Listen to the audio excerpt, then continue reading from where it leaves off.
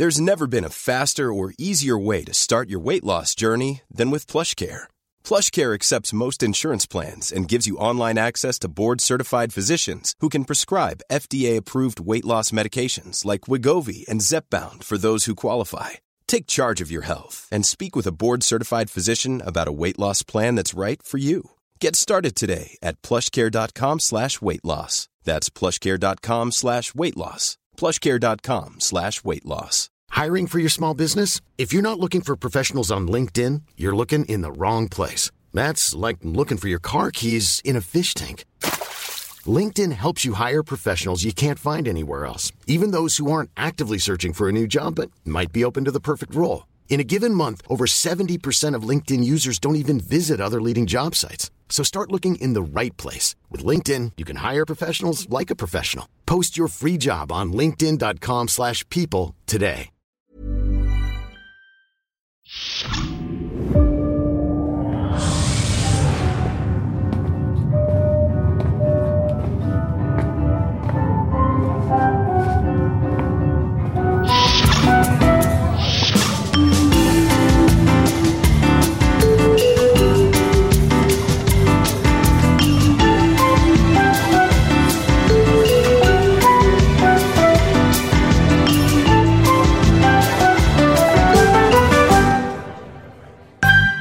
Hi everybody and welcome back to the Trek Culture Podcast. I am one of your co-hosts. I am Sean Ferrick. I'm Paul Sutherland. And this week we are absolutely delighted to be having, I've phrased that terribly, but I'm going to press on with this sentence anyway. Delighted to welcome our special guest this week. You may know him as Triangulum Audio Studios. We know him as Triangulum Audio... No, he's our buddy, David. David, how are you getting on? Thank you so much for joining us. Well, thank you for having me. Hello, everyone. Oh, it is so good to have you, especially to talk about this little episode that happened the other day. But before we go into that, tell us a teeny little bit about yourself, David. Our ravenous viewers, they want to know. Well, I am a fellow Trek YouTuber. I've been doing it for 2 years. And I've just loved Star Trek since I was about 8 years old. So, I wanted to contribute to the Trek community, which has given me so much. And so I started the channel. Great. So we're going to be discussing primarily that Hope Is You Part 2. But we're also going to kind of wrap in a little bit of our overall feelings and thoughts on Season 3. David, what did you think about the season finale? I thought it was good. I didn't think it was great. I thought it had a few problems with it, but I thought it was good. And overall, I mean, did you think that it was like a fitting conclusion to the season and what they'd set up?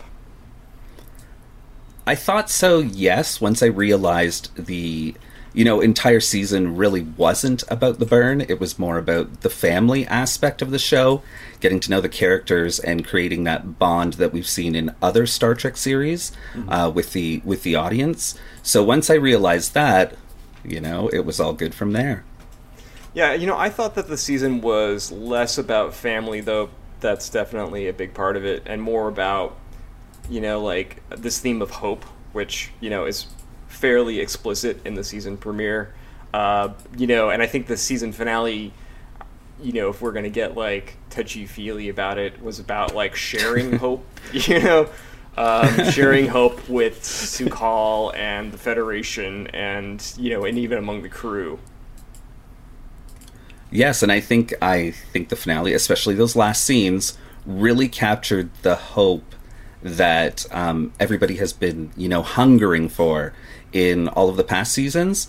I mean, not that the seasons didn't have hope, but this was a strong message saying, we're changing our direction for sure going forward. Yeah. I definitely got that too. I think that it's not so much...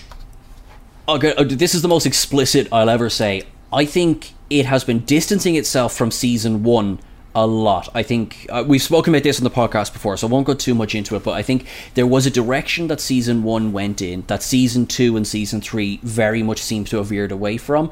Hope is probably the best word to put on that, because that idea of I suppose, quote unquote, what Star Trek is, and a lot of people potentially thought that early Discovery, I say potentially lightly there, didn't fit into that, what Star Trek is. Whereas I think the season finale, particularly of season 3, has got much closer to, I suppose, would Berman era Trek be fair to say?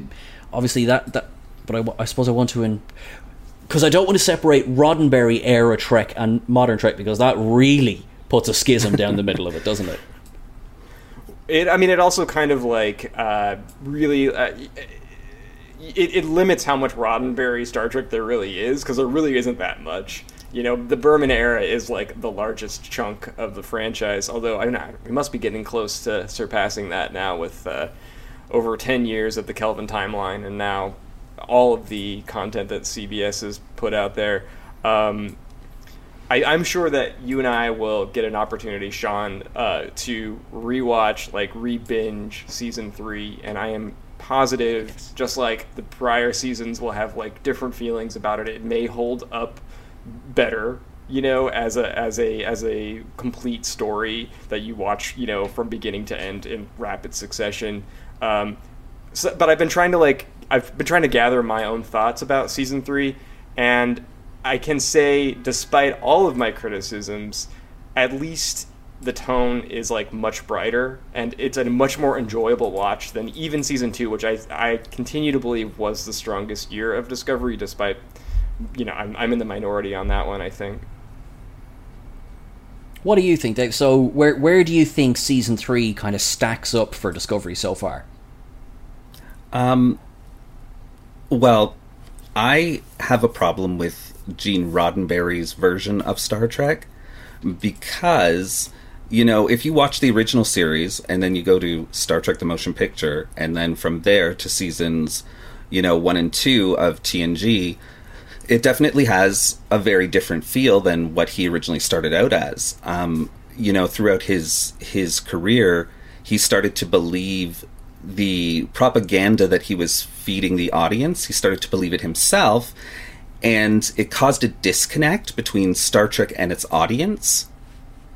And, that disconnect, if you look at season 1, what's the worst season of Star Trek? Season 1 of TNG, really.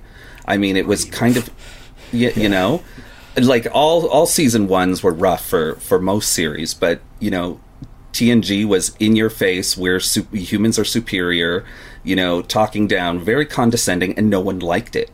When I go back, there are very few episodes that I will actually watch. So the difference for me when it comes to Discovery is that it took the ideals that Roddenberry had that were good and tried to incorporate them. Now, it didn't always succeed, but now by season 3, they've gotten into this thing where they're taking the best of Berman and the best of Gene, and they're combining it and trying to create something completely different and new. So I think it's really, I think it's found its wings, and it's taking off now. And I think season 4 will be even better. Well, I hope you're right. True. That's an excellent point.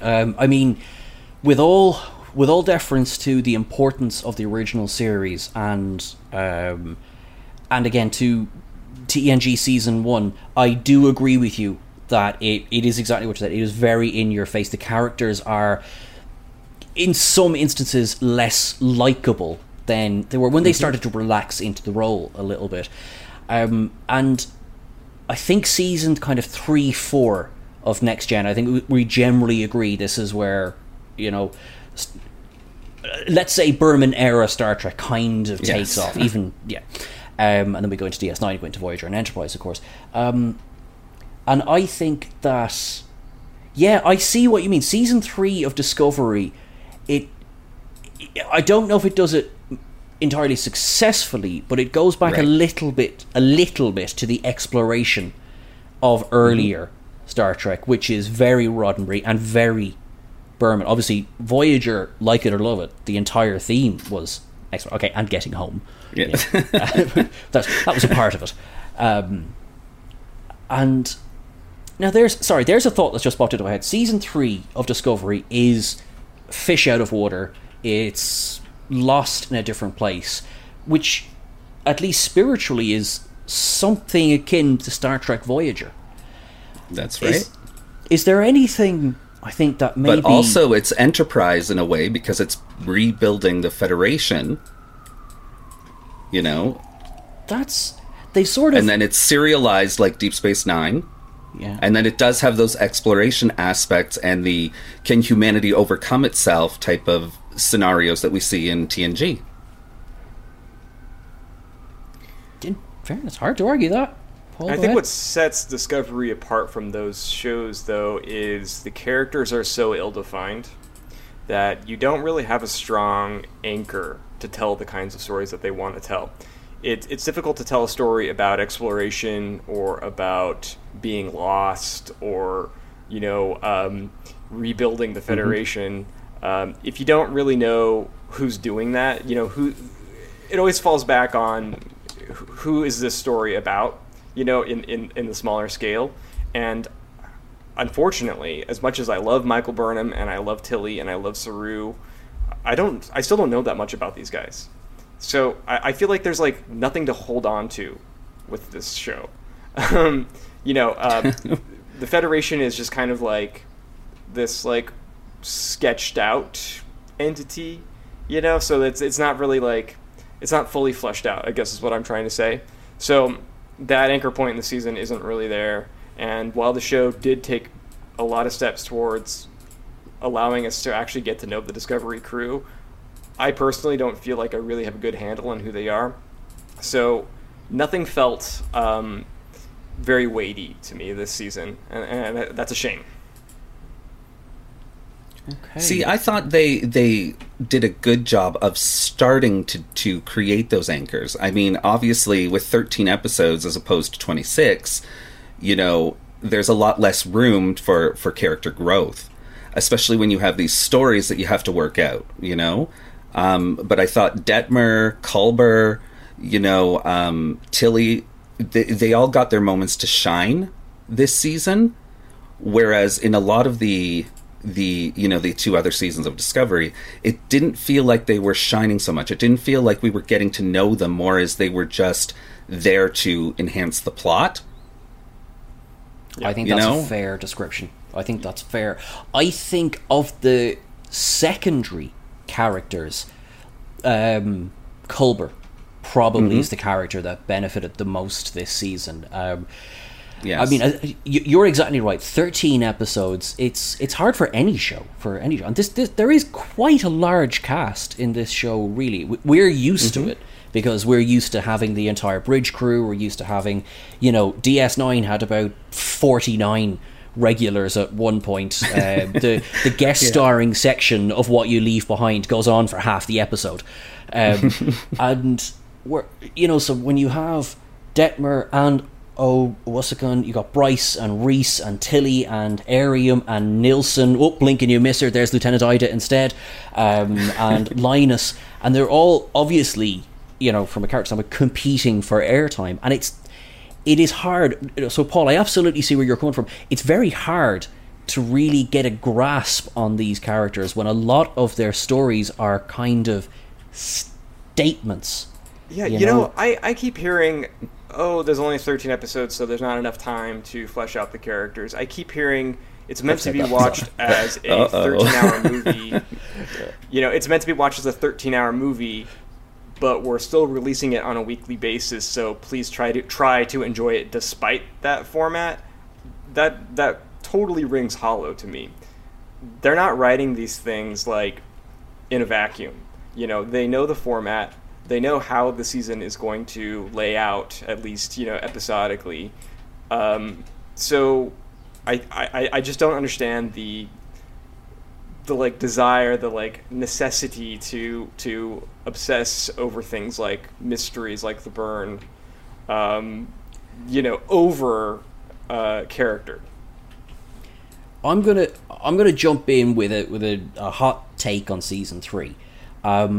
I feel that we know how I feel about the burn. That's on record, and a lot of the set pieces of the season have been quite good, but they have been set pieces. The through story that I think has been going from episode 1 of Discovery to, well, it's now set in stone, season 3, episode 13, has been Burnham's ambling, meandering, side to side, literally forward in time journey to the captain's chair.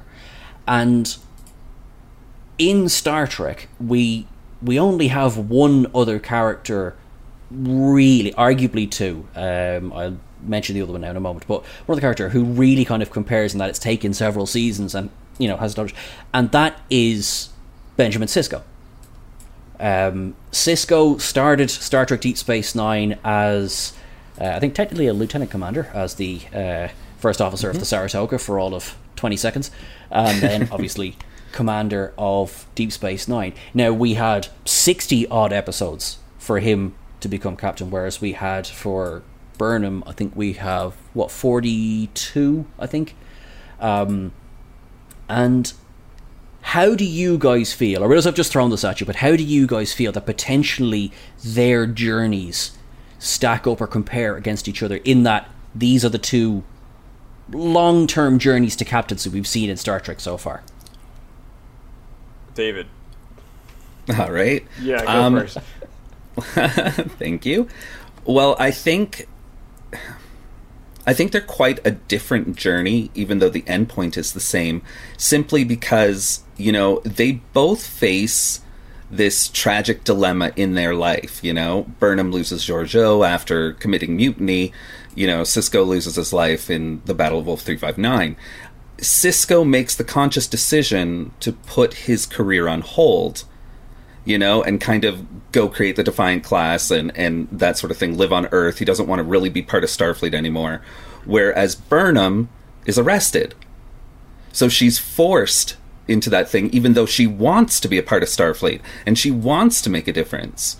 And I always had this feeling that, you know, the course for Burnham was to the captain's chair from the beginning, you know, and that she would definitely have to redeem herself.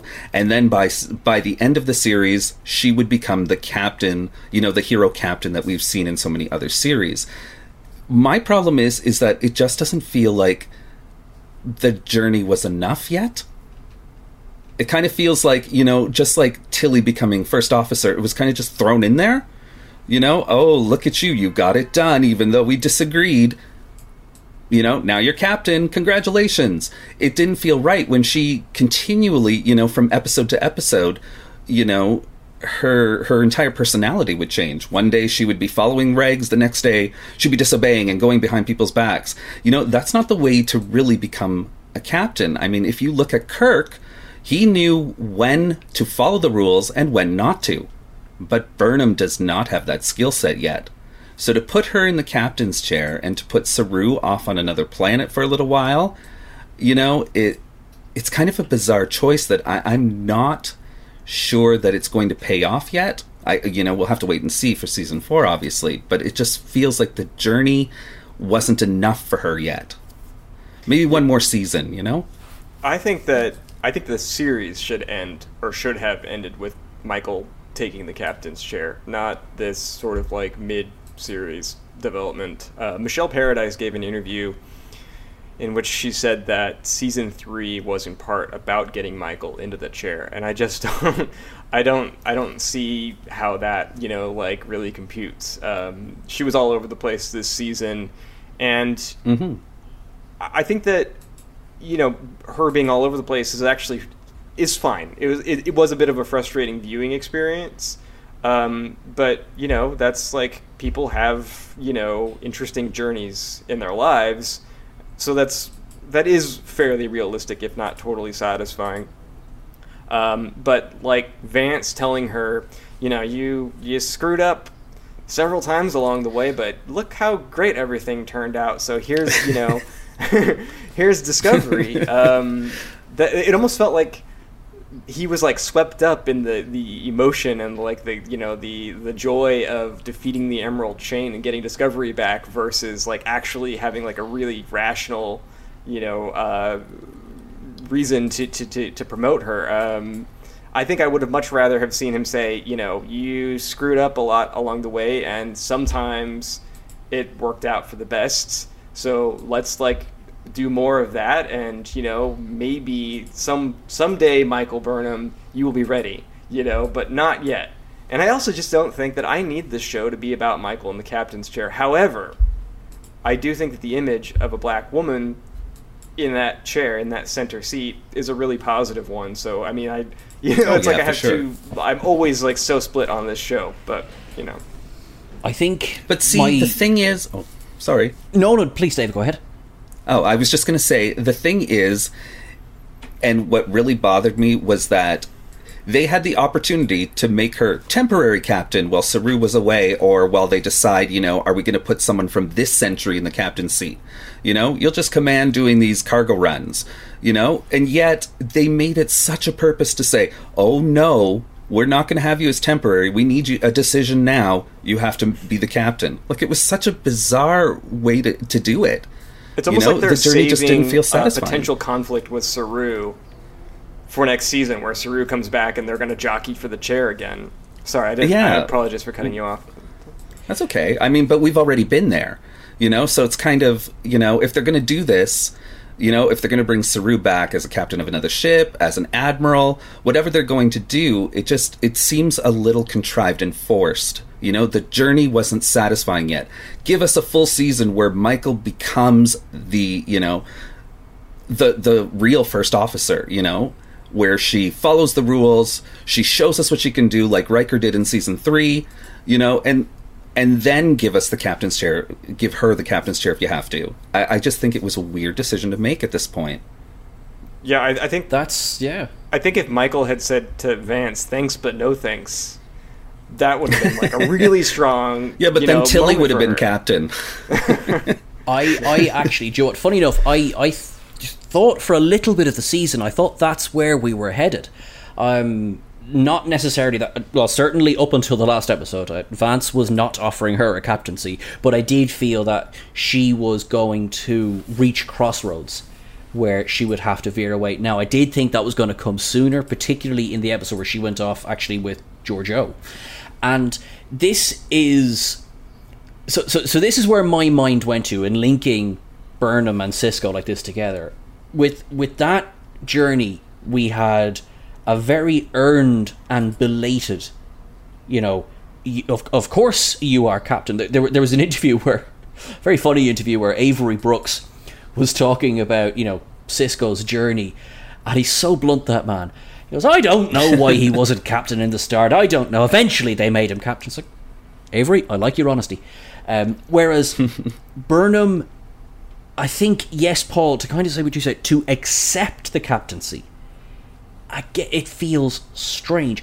Now, you're both absolutely right.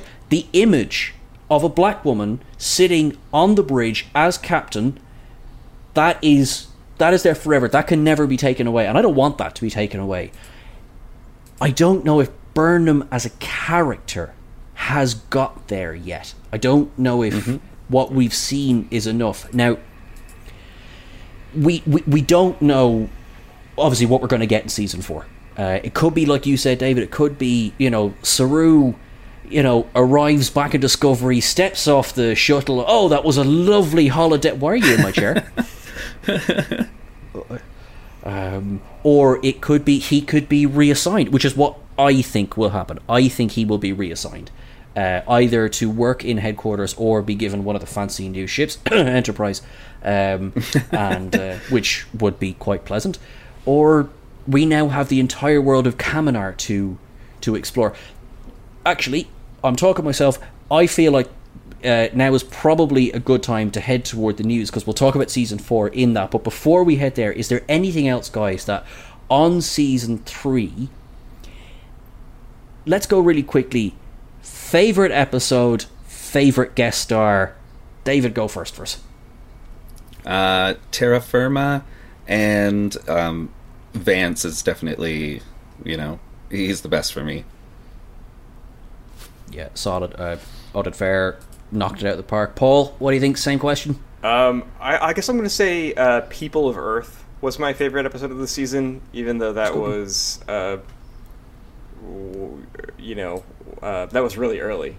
I guess Tig Notaro continues to be my favorite guest star on Discovery, and I want her to be around more, but actually that's going to take us to the news. So, Sean, why don't you tell us what your favorite part was, and then we'll get there.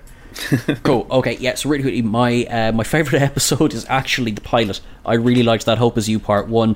I really, really liked Michael's episode with my favourite guest star of the season, who was David Ajala as Book. I loved him. I thought he was brilliant. I just want to give a really, really, really quick special I love you to Kenneth Mitchell. Please come back for season 4. Oh yeah, okay. and Grudge, if you want to come on the show, we can, You can have my seat. Grudge, you can have my seat. I'm saying that right now. No problem. But yes, right now, let us go to the news that we have, in fact, and we'll do a little bit of speculating so we can watch Paul's eye twitch.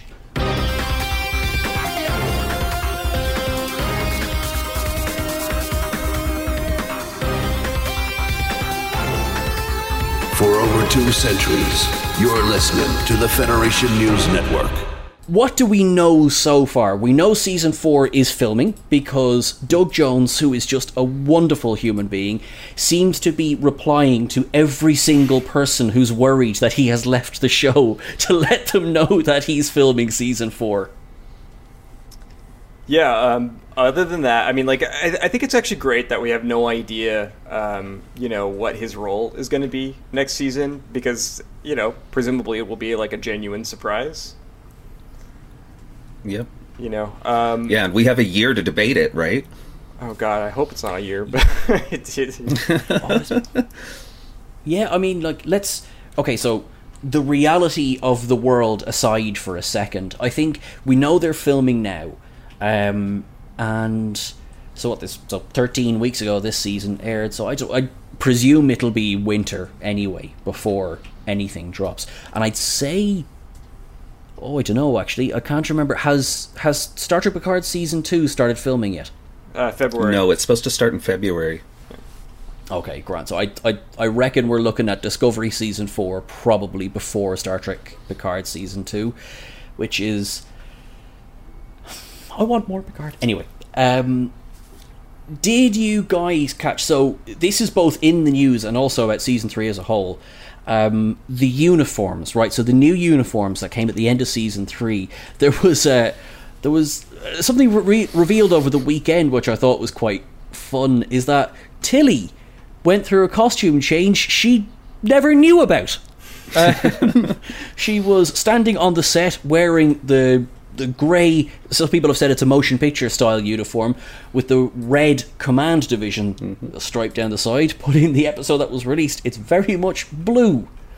Yeah, having rewatched that episode this morning, of course I rewatched this episode this morning, but you can really tell that they altered that stripe in post-production. I think was the reason given that they didn't want to tie her in to being first officer, I think, going into the next season. Yeah, I don't know if anybody actually commented on it, but that does seem to be the case. That's what I would guess. I mean, there was also something kind of interesting about that. That actually might have been the scene that Kurtzman was talking about when he said that they were having to do some digital trickery rather than getting additional photography in, because Tig Notaro is clearly not on set when they filmed that. I think they might have even just used CGI to put the new uniform on her and spliced in some older footage, because you can see in one wide shot and also the promo photos that that's not her on the bridge, that's a stand-in. What do you think of the pips? So we're so used to having admirals have pips on their collar, on like either side of the collar, officers have it on one side. What do you think of the pips on the shoulders? Well, that's only for the captain's uniform, right? Everybody else has just got it here, I think. Right? I think so too, yeah. Come on, you should be the expert. You're wearing a Starfleet uniform. Different era, okay? that is, give the man a break. His uniform is from almost 1,000 years before this. Yeah, geez, man. sake. Live in the past, Paul. Come on, live in the past. I actually really like the new uniforms, but I think I even said in a Cargo Bay 101 that I didn't like the old disco uniforms with all the metallic elements. So, you know. Yeah, you heard it here first. Obviously, they were listening to Cargo Bay 101, and all of the collars are gone, Paul. Yep. Yeah. Oh. Now, if only they'd take all my other advice. We want a show left by the end of it. Is there anything, David, that you're hoping for in season 4 that you feel is, this is potentially a hard question, that you feel where season 3 has left us, what do you think might be a realistic hope for season 4? Life is full of awesome what-ifs, and some not so much, like unexpected medical costs. That's why United Healthcare provides Health Protector Guard fixed indemnity insurance plans to supplement your primary plan and help manage out-of-pocket costs. Learn more at uh1.com. There's never been a faster or easier way to start your weight loss journey than with PlushCare.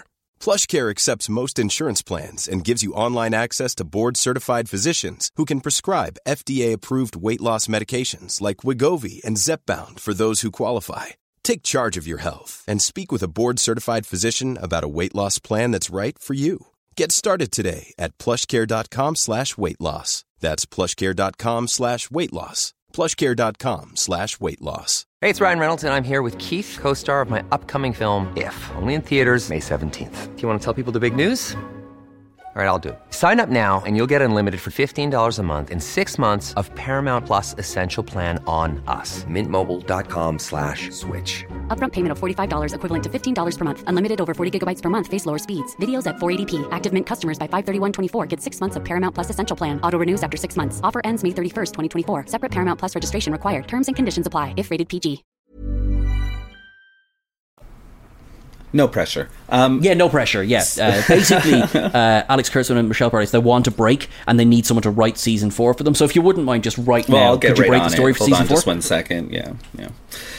So first, sources that I have tell me that Discovery for season 4 will be heading to a more episodic nature. Now, not as fully as Strange New Worlds will be, but it's going to be more self-contained stories. I have a feeling that we'll get a bit of a time jump, in season 4, maybe a year later, maybe half a year later, where the Federation is starting to pick up its pieces and start mending itself. And so Discovery's job when we left season 3 was basically a glorified cargo vessel, because it can get to all of these places really fast with the dilithium, get things started. I think eventually it's going to be Discovery being the diplomat, going to these worlds that we've seen before, with some new ones thrown in, that we've never heard of in the Federation before, but going to all of these places where Star Trek has already been and reintegrating or attempting to reintegrate, Federation society, back together. We still have Navarre that needs to come back to the Federation. We don't know if Earth is going to come back, and if it does, what is its status within this new Federation? I mean, it left. The Federation started with Earth, and it left. So what, where's Federation headquarters actually going to be in the end? What about the Tellarites, the Andorians and the Orions, the Klingon Empire? How did they deal with all of this? A race of conquerors not being able to go out and conquer anymore. There are so many questions. What happened to Bajor, for example? That's another big question. The Dominion, the Borg, the Kazon, which they've thrown out all these Easter eggs for the Kazon throughout the season. What are the implications? And Discovery can get to all of these places within seconds. Yep. So I really hope that it's a rebuilding thing with self-contained episodes that tell us a story of each of these different races and exploring, have a few anomalies or something thrown in there somewhere along the line that they're exploring. Show us the Federation getting back to normal. David, it sounds like you're describing what we thought season 3 would be. I knew it couldn't be that. I think in hindsight, I would have... I am so here to watch that show. Now that I've seen season 3, I think we're in a better place to start that show. I think I'm not entirely satisfied in how the Federation was sort of depicted overall in season 3. I feel we could have had either a little bit more, or it seemed a bit of a everything was done on the fly, which is both, yes, okay, you have no dilithium, that must be quite difficult for you, and also, oh, come on, you've been doing this for a while now, you must have some backup plans. So anyway, but I think, going into season 4, as you say, the idea of getting stranded in the Delta Quadrant is no longer a thing. Assumingly the Bajoran wormhole is still there, if necessary. At this stage, 1,000 years later, I would assume DS9 is dust in the wind. But whatever is there. Yeah, that's true. I think DS900 might look pretty nice. What are the Cardassians up to? We see Cardassians in Federation uniforms, or Starfleet uniforms, sorry, I should say. So have they joined the Federation? Yeah. Right. What were the races that stayed too? I want to know. Who was it? The Cardassians, the Bajorans? Who stayed? I mean, there were so many questions, and I agree with you that the way that the Federation depicted was kind of half-assed. Yeah. Sorry. It's unfortunate. Yeah. Oh no, that's okay. I just wanted to say that, and there was some questions about what this Federation's moral center really was. I mean, they threw out a bunch of those little things where people who had this very negative view, and sure, you can say propaganda for some of that, but I don't know. I get this feeling that the Federation still isn't the shining beacon that we all hoped it would be. Yeah. Anyway, sorry about that, Paul. No, I was just going to say that I think one of the most interesting lines of the finale, and if not the season, was Osyraa, may she rest in peace. I'm so sad she's gone. Maybe she not. Said, the Federation is a shell of its former self, just going through the motions. And boy, would I have loved to have actually seen that. That could have really been an interesting, element of the season if the show had really stayed put and let us get a good grasp on what the Federation was. We kept speculating. I mean, we just kept speculating, period, because the show wasn't giving us enough information. It wasn't telling us this is the way things are here on out, because we've shown you this. They give us peeks and glimpses of the Federation, but we never really got a good handle on it. So we were never really trusting that what we were seeing was actually reality, that there wasn't another shoe that was going to drop. So season 4, exactly. Yeah, for me, stay in one place a little while. Give us 2 or 3 episodes in one place. Show our crew go back to their respective homes, and give us a good firm grasp of what the Star Trek universe is like in the 32nd century, and let us have a baseline and a clear understanding of the setting that they are trying to portray here, so that we can go forward and get cool, fun, exciting, action-y stories out of it. But they haven't done a good enough job world building, in my opinion, which is why I liked People of Earth, because that to me felt like one of the better world building episodes, and it felt like this was the new rough 32nd century that we were going to see in season 3 before we shifted into status quo Federation, only we're told that it's hobbled by lack of dilithium.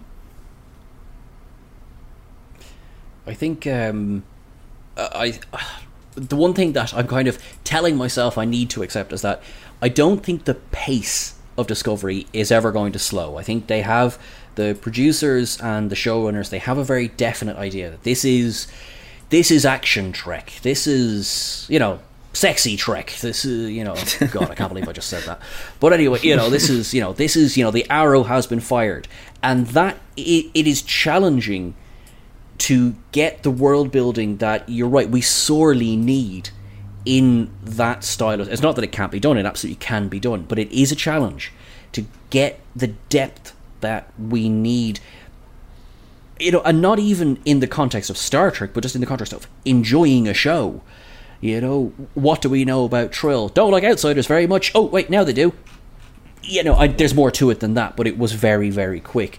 People of Earth, I agree, you get the best idea, potentially. Maybe Navarre as well, you get the best idea of where the planet is at breakneck speed. So I think what I'm going to tell myself as we go into season 4 is it's going to be like drinking a quadruple espresso in every episode. I just hope that there is enough while your heartbeat is kicking out of your chest, that there's enough foundations laid, there's enough depth of character, even if it takes give Owosakon an episode to herself, give, Detmer then obviously not good, give Bryce something to do, something like that. Maybe give them an episode. If it's not all standalone, then maybe, I'm actually thinking of Doctor Who season 9. You had two-parter, and it suited the structure. So I think Paul, this is the best I've done on. I've not speculated. I have just put across my hopes. Is that okay? Have I trod the line? Yeah, well, I mean, look, so this is a news section, and we're kind of straying from that. There is a little bit of news.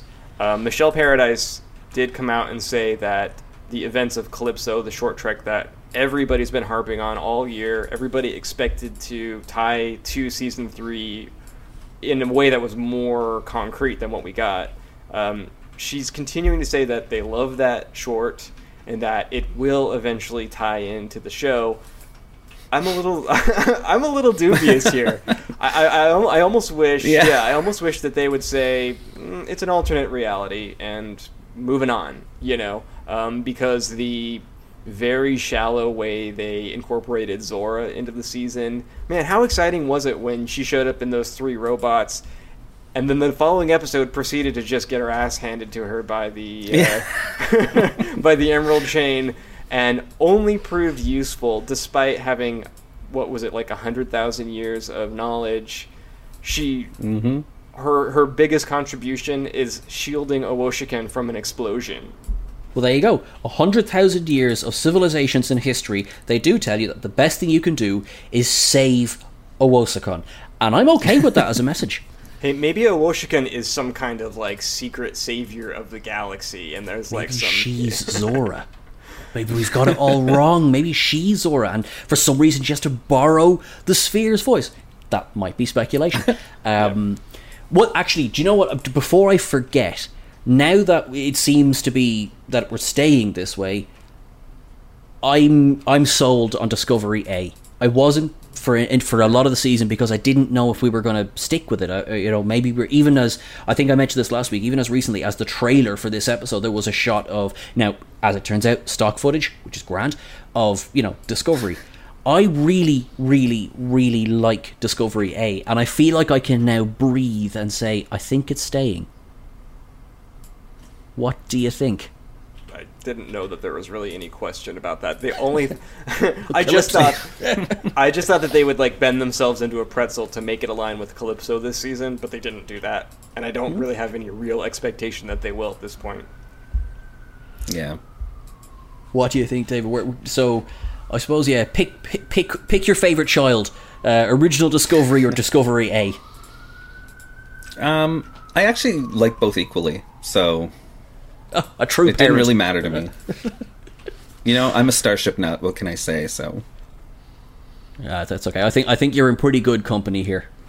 Yeah, maybe I kind of I have an interesting.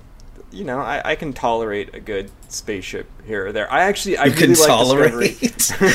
I really like the refit. It kind of smoothed out those rougher edges, and kind of has an Enterprise D quality, which is my favorite, Starfleet vessel. So I really think it's a good design, and I can't wait for all the concept artwork and technical blueprints and schematics, everything that they should definitely give us over the summer to look at between seasons, right? Come on, CBS.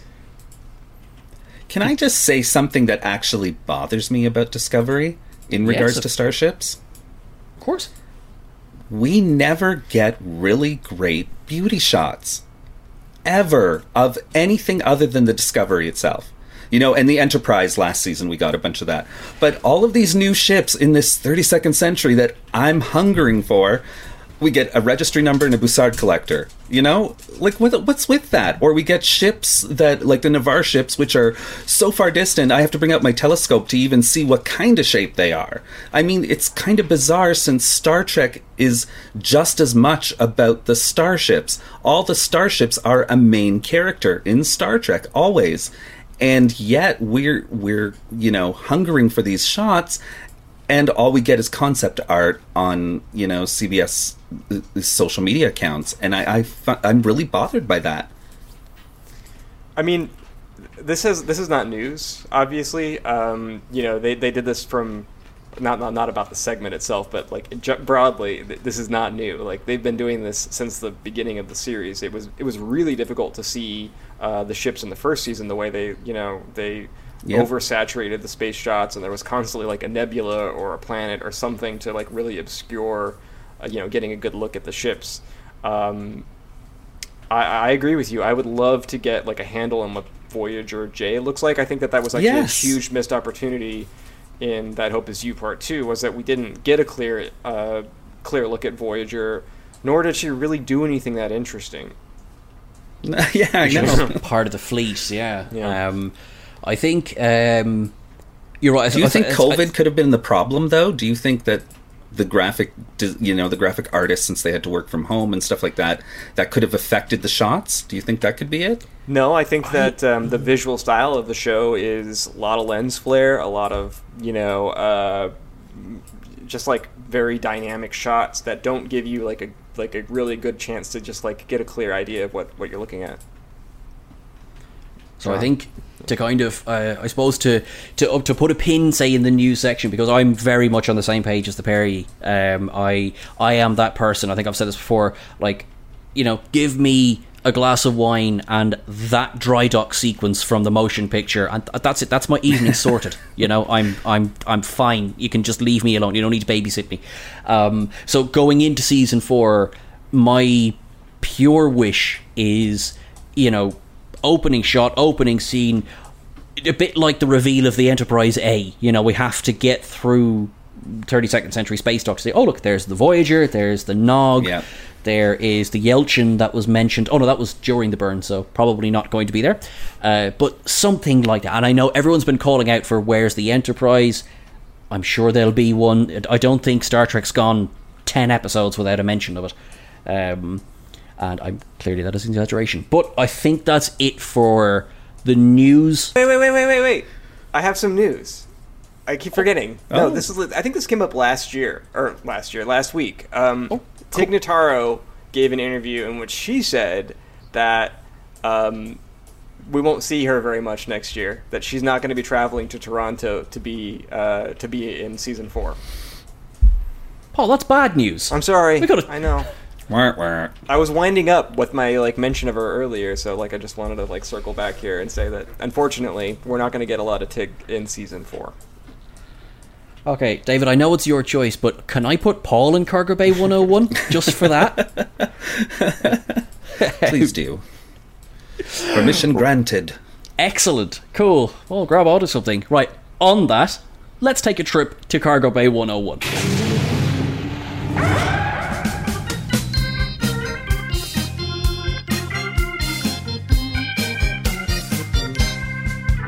Do you know the rules of Cargo Bay 101? Well, please refresh me. Grant. Paul, would you like to take David through the rules of Cargo Bay 101? Oh, sure. Okay. So we're going to take anything, well, you take anything you want from the Star Trek universe, past, present, obviously not future because it hasn't happened yet, unfortunately, and you can put it in Cargo Bay 101, and we will debate whether or not it should stay in the Star Trek universe or get jettisoned into space. That was right. Very boring. That was great. No, it was great. It was excellent. It was quite textbook, and I applaud you, sir. Right. So, David, we're going to make thing go boom now. All right, cool. So, what do you have for us this week? Well, The thing that I want flushed right out the airlock ASAP is Discovery's turbolift system. I'm so glad you brought I'm this up. sorry to say. There's going to be I'm sorry to opinions on say, this one. Canon has shown us what a turbolift tube looks like. And although I can believe that there would be a central hub that could be a little bit bigger, I do not believe that it was the massive expanse or, like the season 2 roller coaster version that we saw. I'm sorry, but the whole thing, it's really bizarre. It doesn't fit. The ship is certainly not big enough when you look at the cargo bay versus the rest of the ship. Like, it just doesn't work. It doesn't fit, and I want it in there stat. Okay. All right. So, Paul, what are you thinking? Okay, so I've actually given this a lot of thought, because despite my snark earlier, I'm obviously I'm really invested in the starships and starship design. I write the 10 secrets of X starship you need to know, which, by the way, you should go check out the NX-01 video. I interviewed Doug Drexler, and it's mildly entertaining. No, it's really good. I checked it out. It's a really good video. I highly recommend it. Thank you. So I'm also a big Kelvin timeline fan. I'm a big supporter of that vision of the universe, and I think that's sort of the genesis of the very hollow starships. The thing about that is, in Star Trek Into Darkness and Star Trek Beyond, you get views of the inside of the Enterprise's secondary hull, and you can see the exterior shape of the hull from the inside. You can see how it all lays out, despite it being very open. And I don't think that, unfortunately, that kind of thought went into the internal layout of Discovery for this episode, which is a bit of a bummer. And I was trying to think about what is it like to be inside a really large open space, like a warehouse or a soundstage. And they're relatively small compared to the secondary hull of Discovery, and they do feel really large and open. But there's just no way to make that believable, unfortunately. It just doesn't work, and I wish that it made sense. It doesn't matter, and I saw a lot of people online complaining about it, and it's just such a silly thing. It doesn't matter, but I just want a little bit more thought put into the world building, and that includes the ships themselves. So yes. I'm with you. Let's take the insane turbo lift action sequence, and it's just shrink it down a little bit. It doesn't need to be quite so impressive. That's flexing your budget in a way that just didn't need to happen. Okay. So the very nature of Cargo Bay 101 means it's gone, it's done, it's gone forever, and that's fine. But losing the wild, wacky turbo lift chase means we lose a wonderful Die Hard moment. Now, the second last episode of the season was Die Hard on Discovery, but this season, and Chris was the one to spot this, you literally have the Gruber fall as Zara falls out of the turbo lift. I'm not sure if I'm ready to lose that, but I'm on the same page as you. It's fun, but you have gone into the grid from Tron, and if they said you have now entered the holodeck, I'm cool with that. But yeah, there is a slight kind of, now I know it's big, but is it that big? Question. Yeah. Were they just going back and forth? Because it has been pointed out that there are a couple of shots of the schematic of Discovery inside the episode, and you can see that there is open space. But were they just flying back and forth in that open space? How was that journey so long? Maybe that's the tank where the dolphins should live on Discovery, and they just hadn't filled it. I have to ask Adam Cleary about that one. Yeah, there's another dolphin series coming. Guys, I am with you on this one. I think those little silly things called the laws of physics do kind of come into play here, and I'm going to ask you both right now, grab onto your consoles, because I'm about to depressurize Cargo Bay 1701. It's got an upgrade, and away it goes.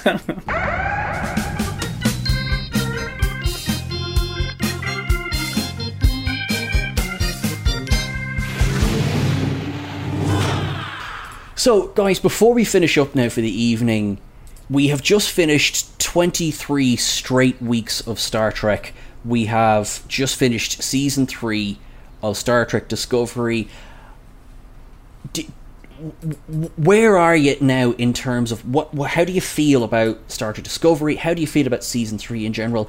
And just to kind of a general, how do you feel about 2020's contribution to Star Trek? I'll let David start since he's the guest. Oh, well, thank you. I thought, it was a good, refreshing change, and, I was impressed by, 2020, Lower Decks. I mean, come on, I loved that. I was impressed by that. I'm looking forward to Season 2 of that, which will probably be in August of next year. Of this year, sorry. And then, all of these new series that will follow after, Season 4 of Discovery, Strange New Worlds. We're at the cusp of such an exciting time for Star Trek, where year-round, we'll be discussing this. We'll be having new ships, new feelings, new storylines. So I'm really looking forward to it. But I thought that Season 3 was a good, solid entry into another new version of Trek. Yeah, I've been a little bit negative on the show the last couple of podcasts, and get out of here. I think that Season 3 was a big swing, and I can commend them for taking such a big risk. It was really exciting to get introduced to a whole new version of the Star Trek universe, but unfortunately for me, it's a big swing and a miss. However, 2020 Star Trek, if there was ever a year that we could use this much Star Trek, it was 2020. Star Trek Picard, I thought, was excellent. And I think in comparison to Discovery Season 3, I think it even looks a little bit better, in my opinion. Lower Decks was exactly what we needed this summer in that very dark time. And I'm excited for the UK to finally get a chance to legally watch Lower Decks, which we will be discussing next week. So yeah, unfortunately Season 3 of Discovery for me was a bit of a disappointment, but I love Star Trek Discovery. It's way more heart than brain, and that's okay sometimes. I hated it. It was just awful start to finish. No, obviously, as you know, I really enjoyed Season 3. I agree wholeheartedly in what you're saying about Lower Decks, and I cannot wait for Season 2 of Lower Decks. Just absolutely the palate cleanser I think we need, and also the lift that we need as well. Picard I'm really excited for. I think 2020 has just been, we've all been spoiled for choice. Discovery, I think Season 3 is not going to win any new fans, but I think it might have helped solidify existing fans to, no, I'm here for the long haul. Now, I probably would have been anyway, obviously, but I like it now. I like the expansion. I like where it's going. As we know, it's not perfect. Very few shows are, but yeah, I'm in a pretty positive place with where Trek is now at the moment. I think, hopefully, the only direction to go with Discovery is up, and I do mean that as a compliment. I don't mean that as it's been bad before. So that's where I'm at. I liked it. I liked it a lot. I'm excited for more. Yeah. So goodbye, Star Trek Discovery Season 3. For those who have been commenting, asking us if we were going to cover anything other than Star Trek Discovery, guess what? We're going to start covering things other than Star Trek Discovery. Nobody ever told me. I bought the T-shirt, Paul. Yeah, take that. Yeah, right. I'll see if I can dig out another costume somewhere. But for this evening, David, thank you so much for joining us this evening. Thank you very much for giving us your time. If people want to reach out, which they absolutely should, how and where can people find you online? They can't. No, just kidding. They can search Triangulum Audio Studios in either Twitter or YouTube, and I'll be there. I'm always there. Got nothing else to do.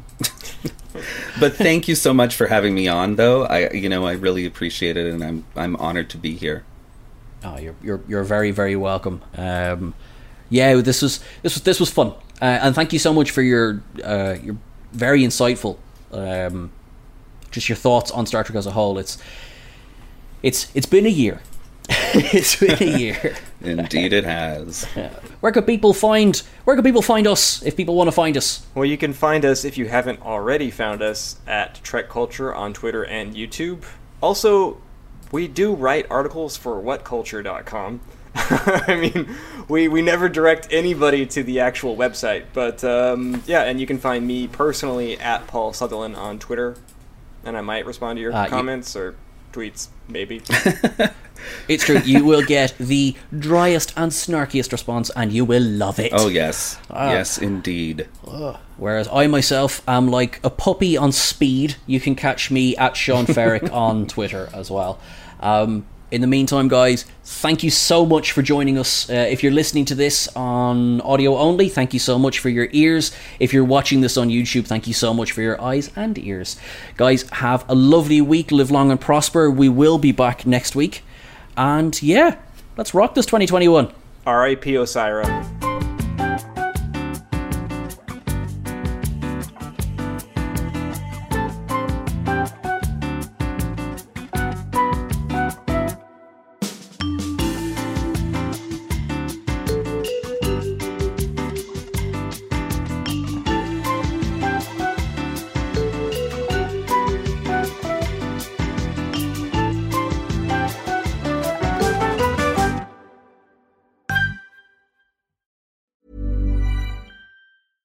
Imagine the softest sheets you've ever felt. Now imagine them getting even softer over time. That's what you'll feel with Boll & Branch's organic cotton sheets. In a recent customer survey, 96% replied that Boll & Branch sheets get softer with every wash. Start getting your best night's sleep in these sheets that get softer and softer for years to come. Try their sheets with a 30-night guarantee. Plus, get 15% off your first order at bollandbranch.com. Code BUTTERY. Exclusions apply. See site for details. Planning for your next trip? Elevate your travel style with Quince. Quince has all the jet-setting essentials you'll want for your next getaway, like European linen, premium luggage options, buttery soft Italian leather bags, and so much more. And is all priced at 50 to 80% less than similar brands. Plus, Quince only works with factories that use safe and ethical manufacturing practices. Pack your bags with high-quality essentials you'll be wearing for vacations to come with Quince. Go to quince.com/pack for free shipping and 365-day returns. When you make decisions for your company, you look for the no-brainers. And if you have a lot of mailing to do, Stamps.com is the ultimate no-brainer. It streamlines your processes to make your business more efficient, which makes you less busy. Mail checks, invoices, legal documents, and everything you need to keep your business running with Stamps.com. Seamlessly connect with every major marketplace and shopping cart. Schedule package pickups and see your cheapest and fastest shipping options from different carriers. With rates up to 89% off USPS and UPS rates. And with the Stamps.com mobile app, you can take care of mailing and shipping wherever you are. Make the same no-brainer decision as over 1 million other businesses with Stamps.com. Sign up with code PROGRAM for a 4-week trial, plus free postage and a free digital scale. No long-term commitments or contracts. That's Stamps.com. Code PROGRAM.